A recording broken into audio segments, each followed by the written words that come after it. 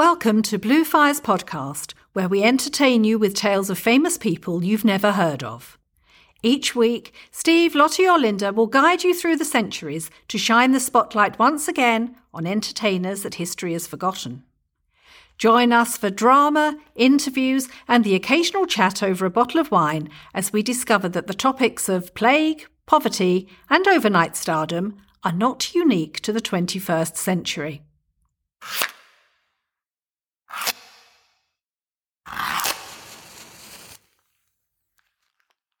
Today's episode is all about Marie Lloyd, the Queen of Music Hall. And to be sure to celebrate this pint-sized powerhouse properly, we're going to introduce you later to two very special guests. But first, who was Marie Lloyd? Well, Matilda Alice Victoria Wood was born on the 12th of February 1870 in Hoxton, London, the eldest of 9 children. Her father was an artificial flower maker who also worked as a waiter at the famous Eagle Tavern Music Hall in Islington, and it was at the Eagle that Marie made her solo debut at the age of 15. Before this, though, she'd formed a singing troupe called the Fairy Bells with her younger sisters, and they entertained in missions and doss houses in the East End of London, performing temperance songs about the dangers of alcohol. Marie's Eagle Tavern debut was under the stage name Bella Della Mare. She was no shrinking violet and had no scruples about using other artists' songs to advance her career. She purloined the song In Those Good Old Days from Jessie Acton, and one of her most famous songs, The Boy I Love Is Up in the Gallery, from Nellie Power. This was much more serious than just performing a cover version of a song is today. A successful song could mean weeks of bookings for a singer, and they guarded their own songs jealously. The Nellie Power song shot Marie to stratospheric fame almost immediately. When she performed it, she strategically positioned her brother John in the balcony of the theatre, with instructions to wave his handkerchief at the appropriate time for dramatic effect, thereby making her version the most memorable. And it wasn't long before she changed her name to something more memorable too. Marie, of course, rhymes with starry, and Lloyd was already familiar to the public, being on matchboxes, soap, newspapers, and various other consumer products. Marie had a good eye for marketing and publicity, would likely have made the most of social media if she were around today. As well as her music hall turn, Marie performed in pantomimes in her career, including at the Theatre Royal Drury Lane. This gave her a guaranteed good level of income for several weeks. At the height of her career, Marie Lloyd was the best paid performer in the country, earning some £11,000 a year. Fortune in those days. Her domestic life, sadly, was not as successful as her career. Having fallen pregnant at the age of 17, she married Percy Courtney, a ticket tout. The marriage wasn't happy, and Marie went back to work as soon as she could after having her baby, Marie Jr., and became the main breadwinner. Percy was a violent drunk and resentful of his dependency on his wife. He was the cause of several ugly scenes backstage at various theatres and eventually sued Marie for divorce when she began an affair with the singer Alec Hurley. Alec was a support turn to Marie both in the UK and on a tour of the USA. He too resented Marie's star status and felt that his career was being sidelined by her, and he turned to drink. Marie then began an affair with the jockey Bernard Dillon, with whom she lived as Mrs. Dillon. Hurley, who by all accounts was a jolly decent chap, began divorce proceedings, but he died before this could be finalised. Dillon and Marie, in the meantime, had been refused entry to America because they were travelling as husband and wife without being married. He was charged under the White Slave Act, and Marie was charged with being a passive agent. Subsequently, they were granted entry on condition that they lived apart, and they officially married in Portland, Oregon. But Marie also suffered physical violence at the hands of Dillon, and in 1920 they were divorced. Marie toured nationally, she toured worldwide with great success in Paris and not such a warm welcome in America. At heart, Marie and her act belonged to London. Due to the risque nature of that act, she was not invited to perform at the first ever Royal Command performance. Although deeply wounded by the snub, Miss Lloyd was not one to take such insults lying down, declaring, Every one of my performances is a command performance by order of the British public. She rented the London Pavilion Theatre for a night, same night as the Royal Command performance, of course, and played to a sold-out audience. In 1919, she first sang what's possibly her most enduring and recognisable song, Don't Dilly-Dally on the Way. But she was snubbed again by the Royal Command Performance Committee, and her physical and mental health were in decline, as were her finances. Despite earning a comparative fortune, Mari had been overly generous to her family and friends and always lived beyond her means. By 1920, her finances and health were declining in equal measure, and by 1922, she'd moved in with her sister in order to save money. It was during this time that she collapsed on stage, while singing I'm One of the Ruins that Cromwell Knocked About a Bit, which was to the amusement of the audience, who thought it was all part of the act. It was far from a funny episode, but Mari was determined to keep working. The following week, she was found in severe pain in her dressing room at the Alhambra Theatre. She died of kidney and heart failure 3 days later at the age of 52. Mari Lloyd's funeral was attended by at least 40 and probably closer to 100,000 people, and the floral tributes took 4 hours to unload. But Mari herself had died penniless. Shortly after the funeral, the author T.S. Eliot wrote, among the small number of music hall performers whose names are familiar to what is called the lower class, Mari Lloyd had far the strongest hold on popular affection. To discover more about the woman behind the legend, we chatted last year to Marie Kelly, the actress who has played Mari several times, and the writer Midge Gillies, author of the definitive biography, Mari Lloyd, the one and only. Name's Mari Lloyd from now on.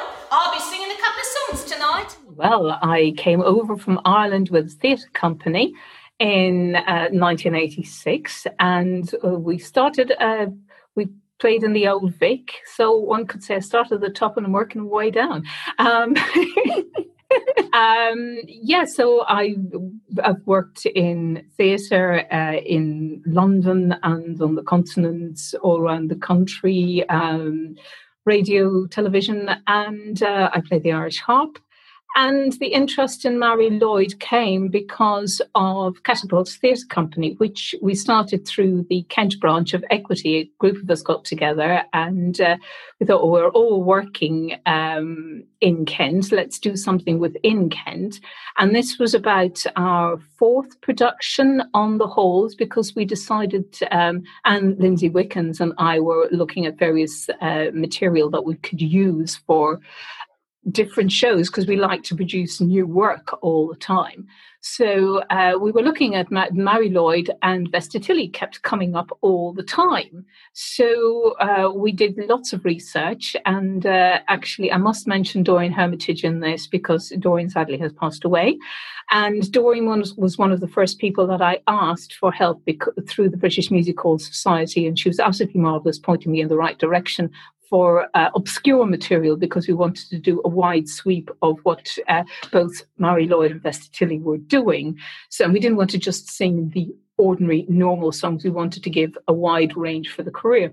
And also through Equity, who let me into their archives, bless them, so I could get hold of the 1906 music hall dispute, because there was a transcript of what Mari Lloyd had actually said. Oh, that so was that was interesting. so that was the start. You see, I did a degree in history as well, so it's combining history with my love of music. And there was as you know, there's a wide sweep in music hall, from the very lyrical to the point numbers.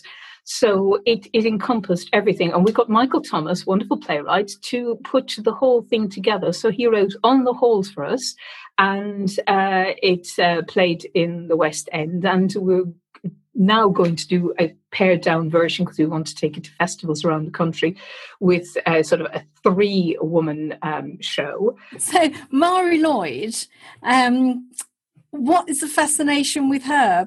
It's quite interesting to sort of happen upon these people by accident. I know what that's like. I've done that myself. But you kind of get under the skin a little bit after a while, don't you? And there's so much with Mari Lloyd. But what is it that actually appeals?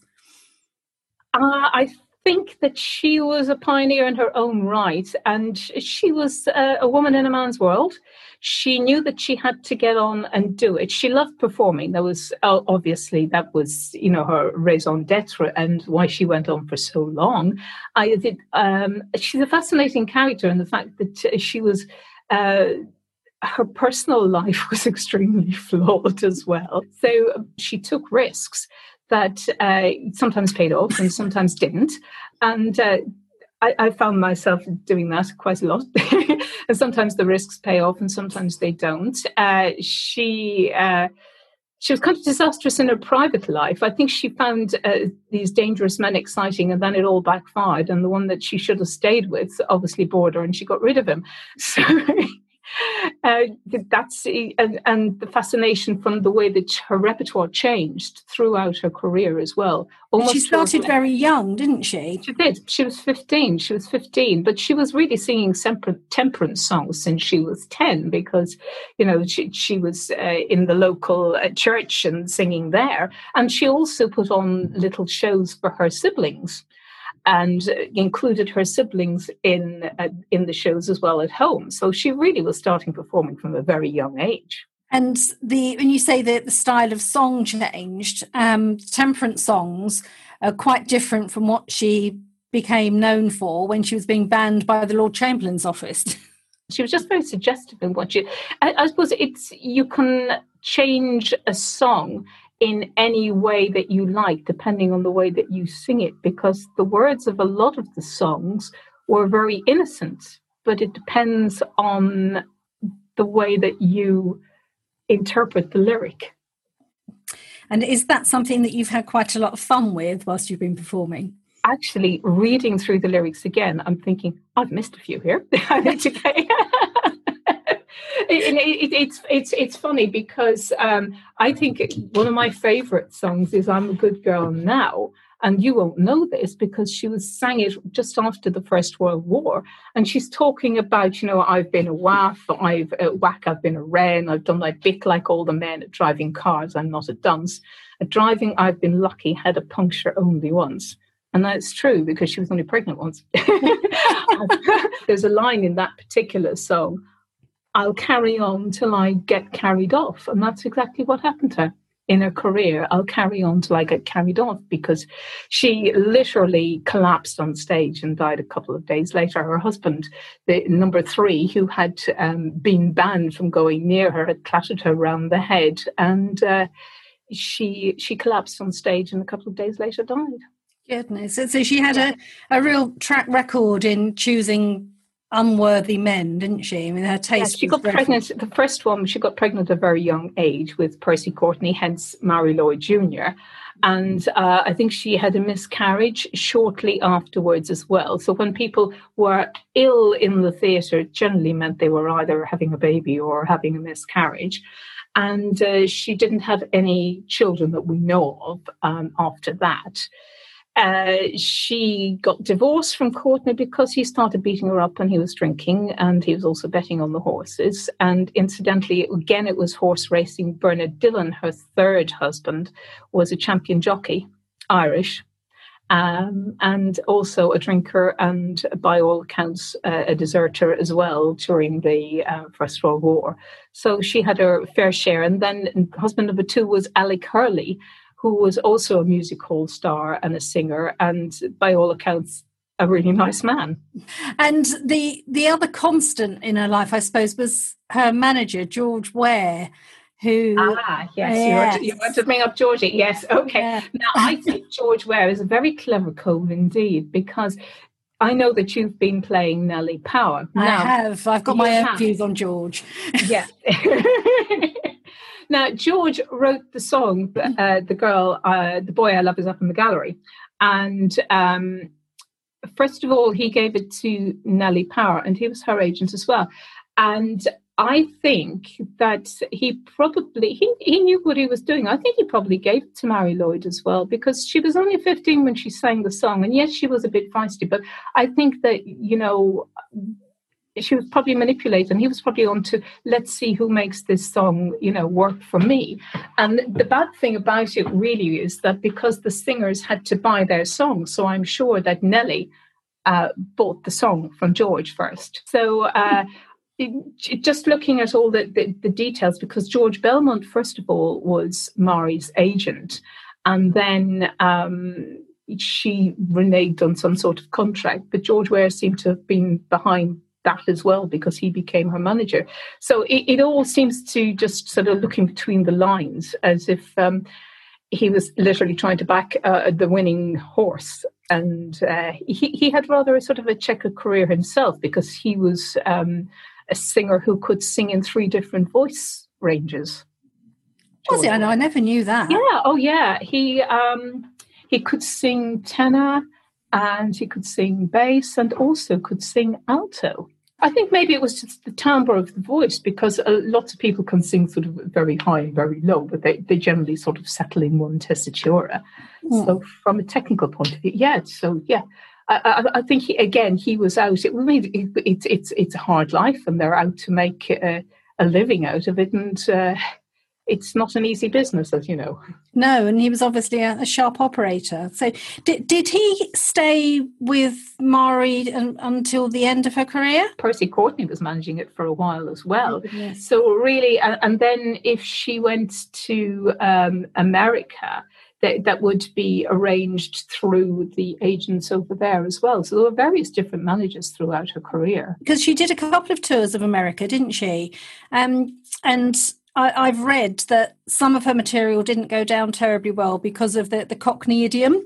I think they liked everybody to be nice and demure and sweet in America. They had sort of, I suppose, in a way, I mean, the West End of London preferred Mary Lloyd to the East End because they wanted to be more upright in the East End. I know it sounds a bit crazy, but that's exactly the way it was. The material went down better in the West End. And the Americans they liked to go to the theatre. It was a genteel outing for the family. So her portrayal of some of her songs was not really what they wanted to see. Whereas Alice, her sister, went down really, really well. Yeah. And that would explain why she was such a big hit in Paris, I suppose, because yes. Moulin Rouge and all that, they would have loved her. Oh, anything always went in France anyway. And she was known, wasn't she, as the queen of the music halls. And I know that she had great wealth, and she died in relative poverty. And I've heard all these lovely stories actually about how generous she was. She was, yes. I mean, very few people were going to stand up for music hall artists in 1906. And Mary Lloyd, I mean, some people were doing 3 turns a night and getting paid a pittance.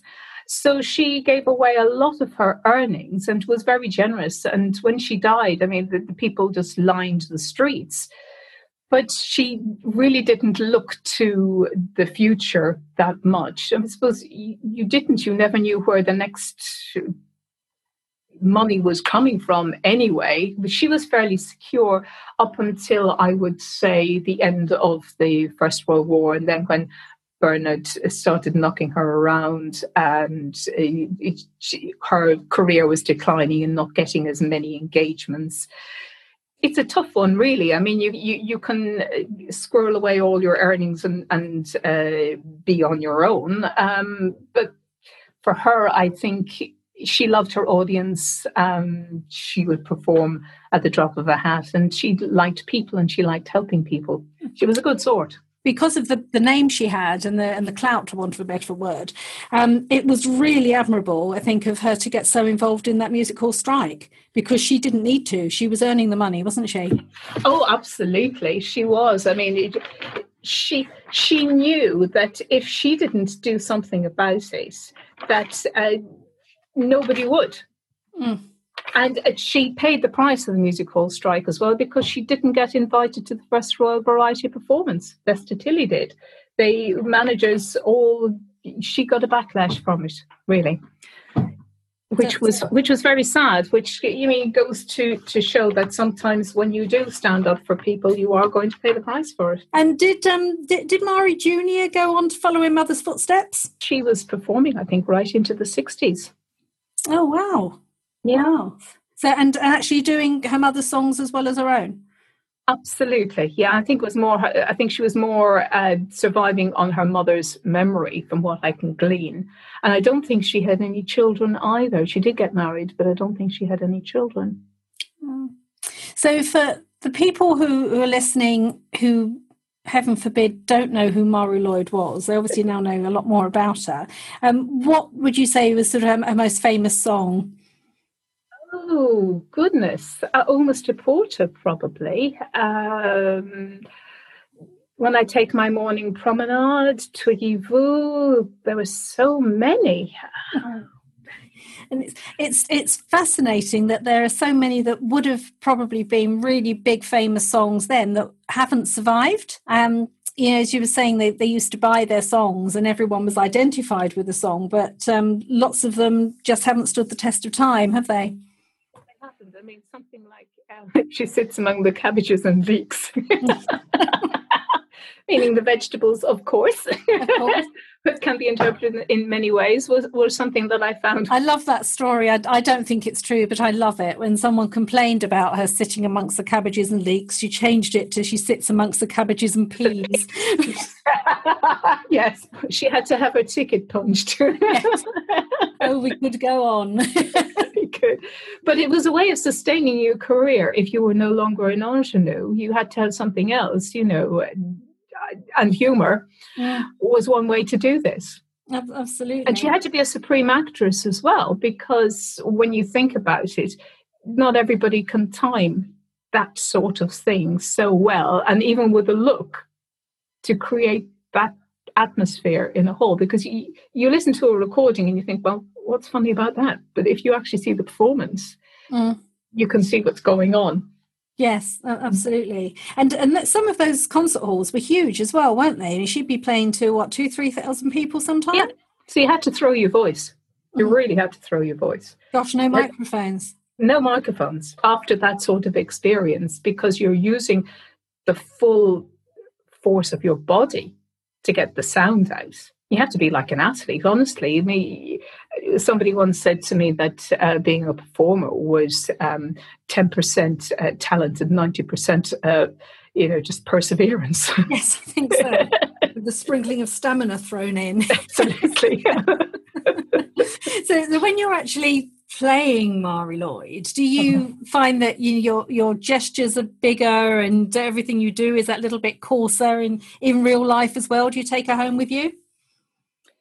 I don't take her home with me. No, I don't take her home with me. She appears on the stage. She appears beforehand, just as I'm preparing for it. But if you take her around all the time, then it's not you. Otherwise, you don't become you. And I perform other things as well. So she's one facet of my performing career. So she's kept in the box with the feather boas. I'll tell you one thing, when I am performing, I lose weight. It's wonderful, because it's such stamina that they had to, endure, really. And when you think about it, we're lucky. We don't have to jump in a cab and go to 3 different music halls every single night and make sure that your turn is there for your 20 minutes and then you go off and you go somewhere else. It was a hard life, wasn't it? It was a very hard life. And if you caught a cold, it was very drafty changing in those places. They didn't have the medicines that we have today. Lots of people just, succumbed to colds and chests and all sorts of different illnesses. Particularly, I think TB was quite prevalent around, and bronchitis. A lot of the stars just died of, really. Yes, she was lucky she survived that long. But she did have a bit of a drink problem. Oh, did she? She liked her champagne, shall we say? Well, don't we all, Marie? Don't we all? Good for her. I'm glad she kept the standards up. And I'm going to ask you a question now. I'm going to ask you about Nellie and Mari. Do you know if they ever performed on the same bill together? Do you know, I don't think they did, because they were almost a generation apart. Yes. They've certainly played at the same theatres, and they must have bumped into each other because they both lived near each other as well, so in the Islington area. So I doubt very much that their paths didn't cross, but I also doubt that they were best mates. Although there is a lovely story that, and again, who knows if it's true, I like to think it's true, that when Nellie got to hear about the song being half-inched, she did say, "Oh, just let her have it." So, which I'm not sure was because she was being generous or because she just couldn't be bothered to argue with someone who was 15 and probably lose out, because the young little innocent would win that fight every time, I think. Because the other thing that I came across recently, because the other thing is during lockdown, I've been reading lots of detective stories, and I read one recently called The Adventures of Maud West, which was based on the true story of the real live detective who was actually in the same building as Belle Elmore, who also comes into the stories all around. And Belle Elmore was Mrs. Crippen, murdered by... Yes, yeah. So they all must have been around at the same time in the same area in Holborn. So it's all fascinating. I'm sure they all knew each other because it's a small world, even today, but it would have been even smaller then. Everybody would have known everybody. Yeah, and there is a quote that's attributed to Mari Lloyd, isn't there? I can't remember exactly what it is about Belle Elmore. She says, "Let her in, boys, with her singing. She'll empty the theatre in no time."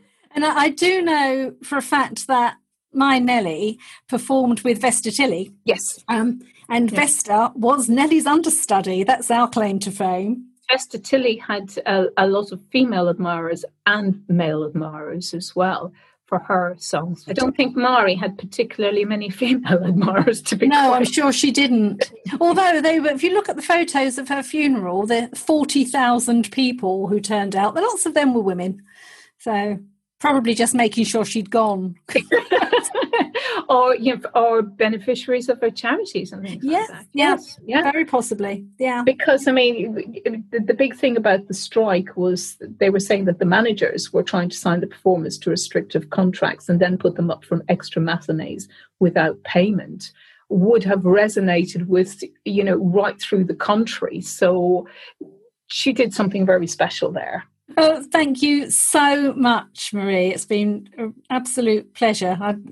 I do. Any chance to have a chat about Nellie is great, but the real background on the real Mari Lloyd, who isn't anywhere near as bad as I paint her, it's really nice to hear about. Quickly before we go, I know you're also involved in sort of running a youth theatre as well, aren't you? Yes, I'm the artistic director of Dover Youth Theatre. Oh. We're working with the University of Kent, something we were meant to do earlier on this year, Gateways to the First World War. Their final lecture concert would have been about the poets of the First World War, Here Dead We Lie, and the students are going to record by Zoom some of the poetry, which is great. And that was actually going to be performed in public in front of a live audience in April, but we've had to postpone it, and hopefully we'll do it over the next couple of weeks once we get back in. Oh, excellent. Well, keep us posted, and we'll hopefully, if it's going out online, we can send some links out for you. Absolutely. Thanks so much. Thank you.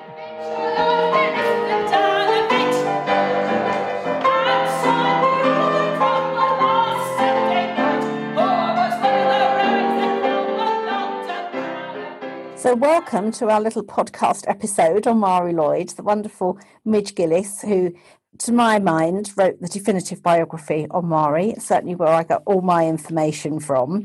But as well as knowing about Mari Lloyd, she's also written a biography of Amy Johnson, the female pilot, and teaches creative writing at the University of Cambridge's Institute of Continuing Education. Now, Hello, Midge. Thank you so much for coming on. Now, you've obviously got a big interest in history, and in strong women as well, and pioneers. So what actually drew you to Mari Lloyd? Well, a long time ago, I wanted to write about women and how women, I think, are funny in different ways. And that was the book I wanted to write. And when I started to do the research, I came across Mari Lloyd.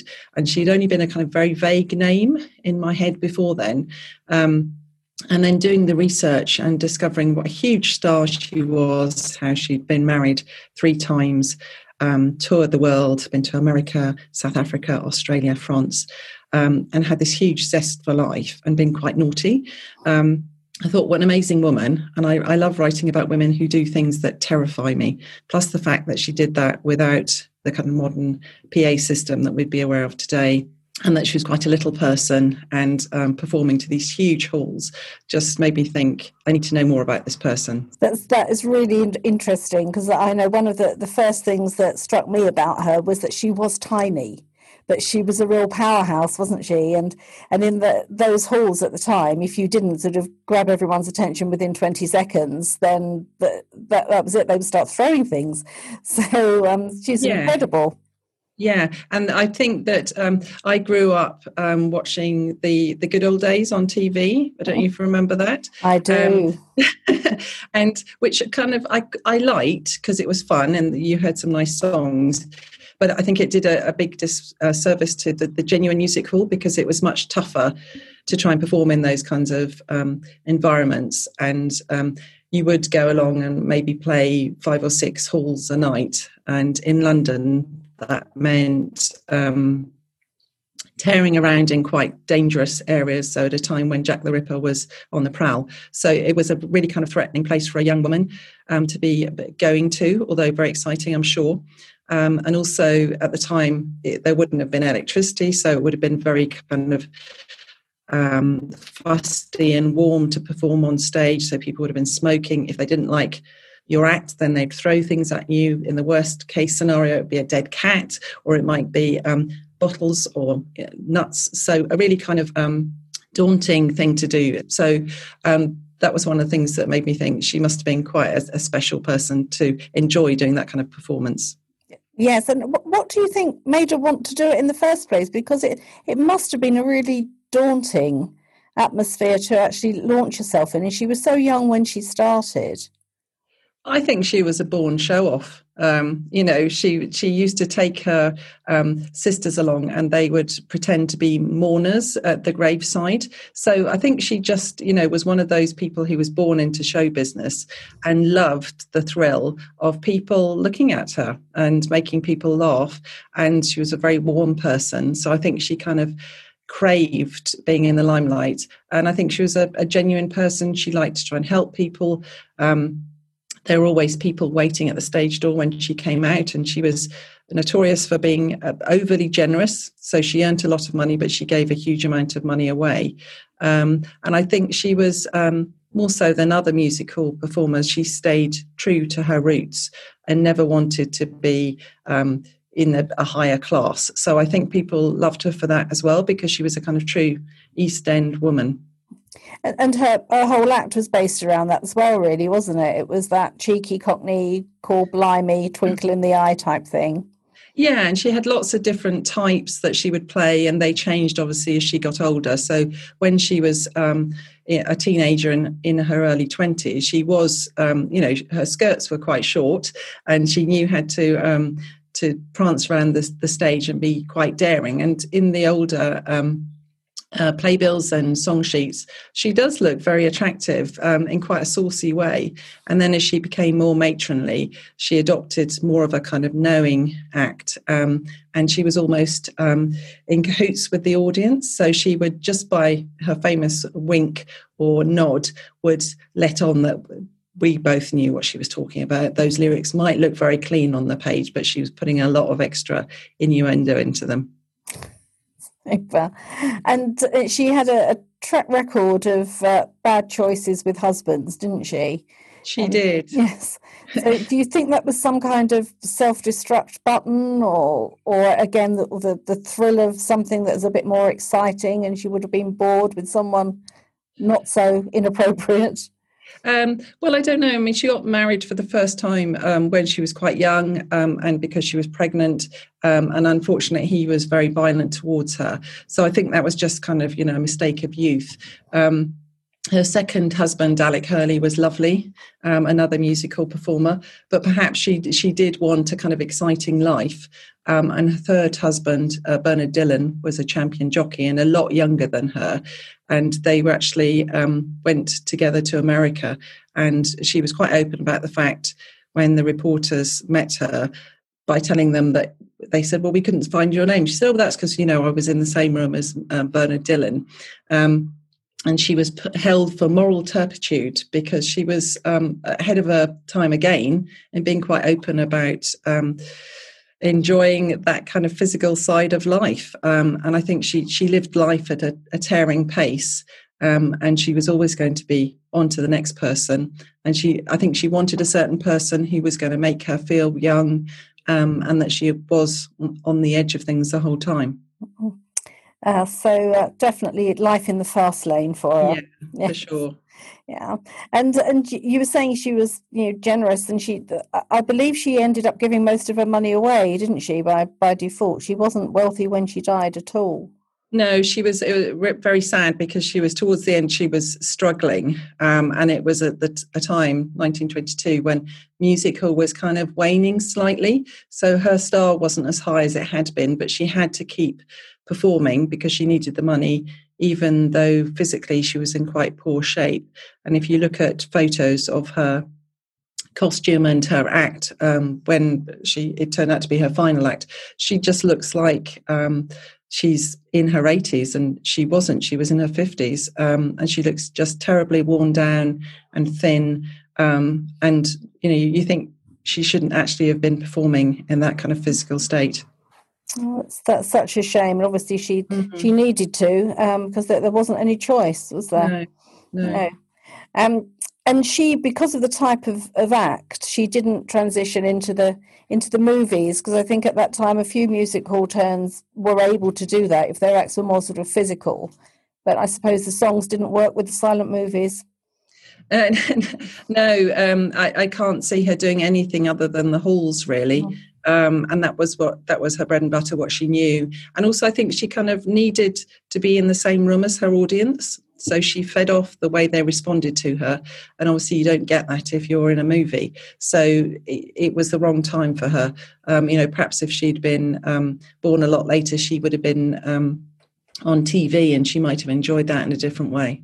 I can see her being the queen of social media, actually. Yes. She's around now. Yes, posting things she shouldn't post too without thinking about it, yes. That's right, and front page of Hello magazine and that stuff. Yes.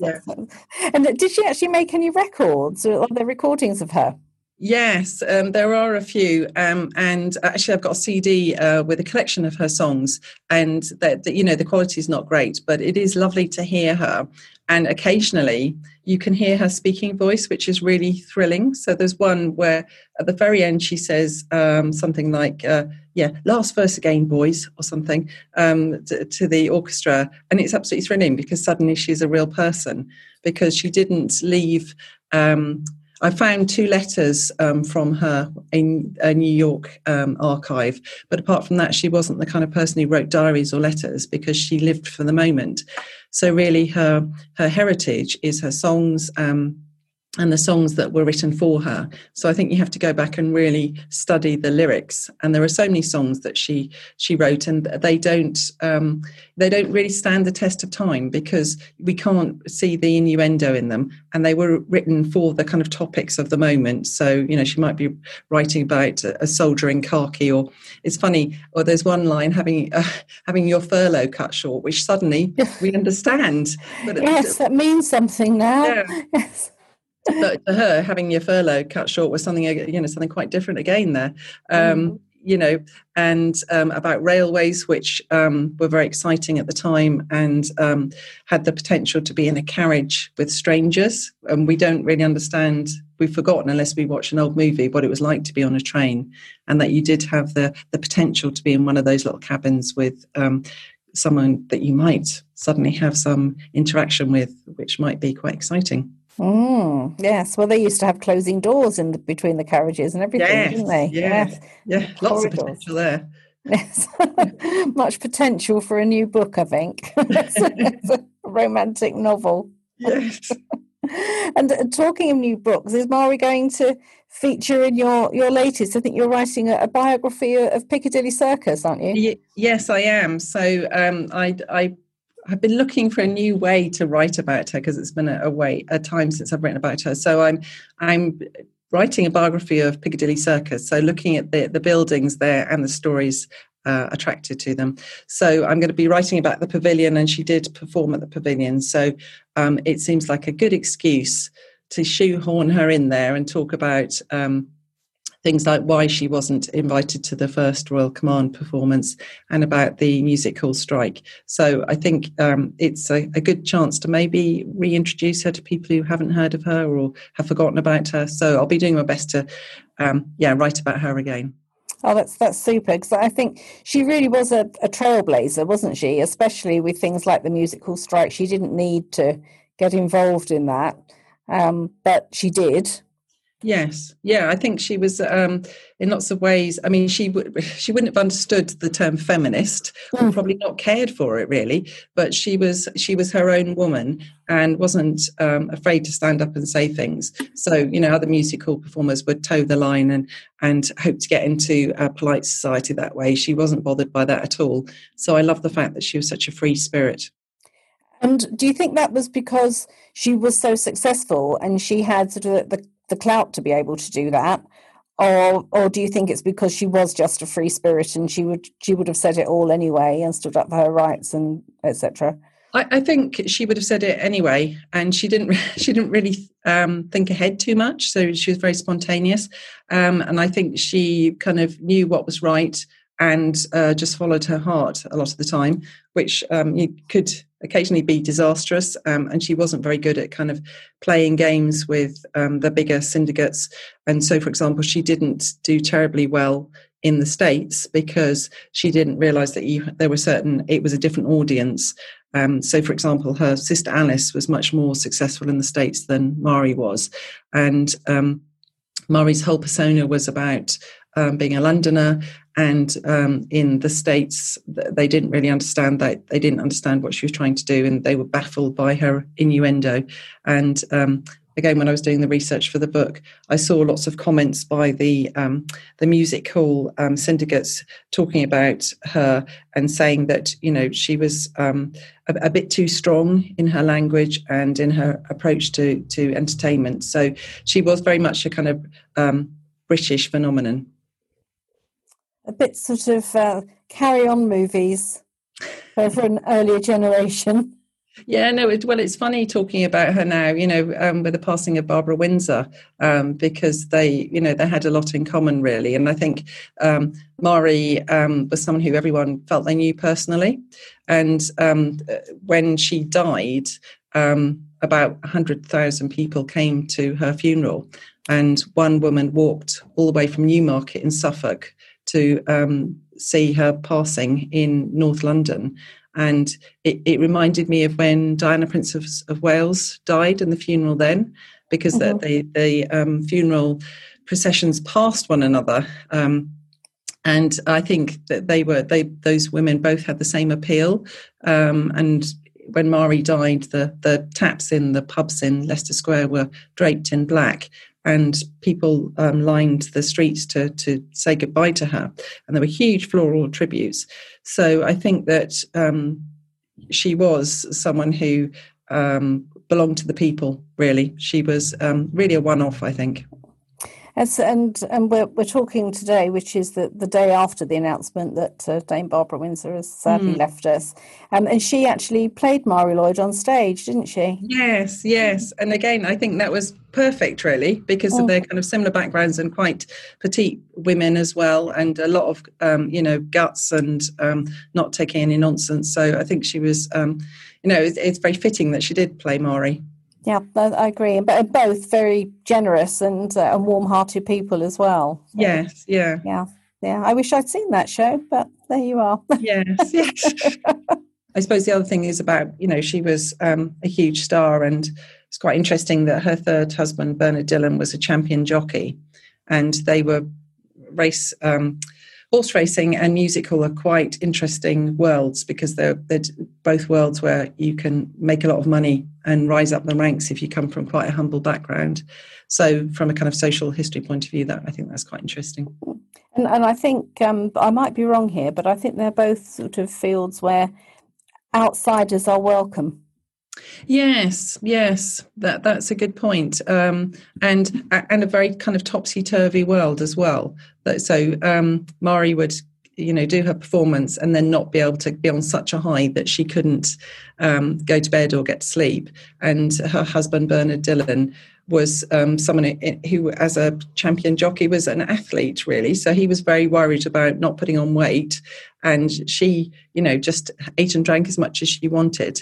And they did go to places like Romano's, the restaurant, together. And it was a place where you had different social classes mixing. And they were both, yes, as you say, I think, areas that would welcome all sorts of people, but also be very competitive as well. Yes, and that's must have been quite interesting. I know he wasn't the best husband in the world by any means. And I wonder how much of that was down to unhealthy competition. Yeah, and I'm not making any excuses for him, because he again was violent towards her, but it must have been quite difficult for someone at a time when women didn't really go out and perform, and if they did, they were often seen as being, the equivalent to a prostitute.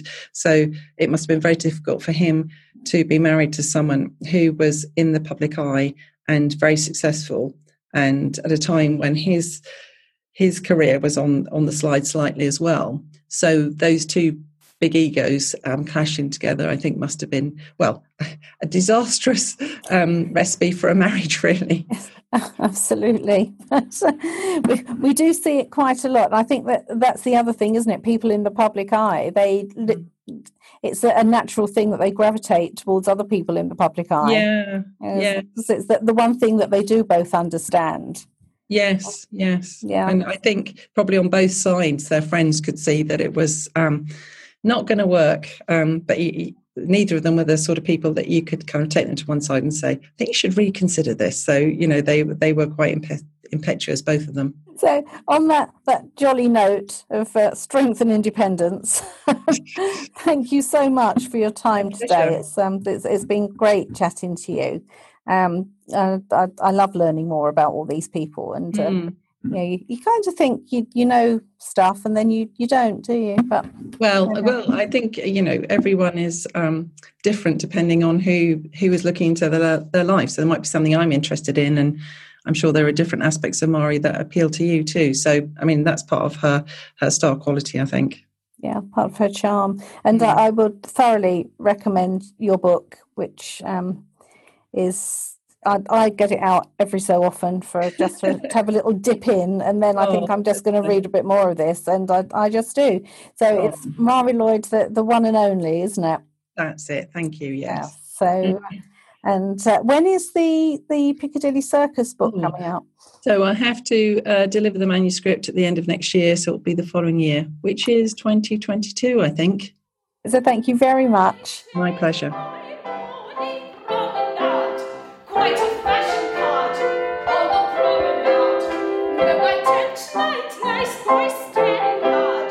If it satisfies his eyes, do you think my dress is just a little bit? Well, not too much of it. Though it shows my shape just a little bit. That's the little bit eyes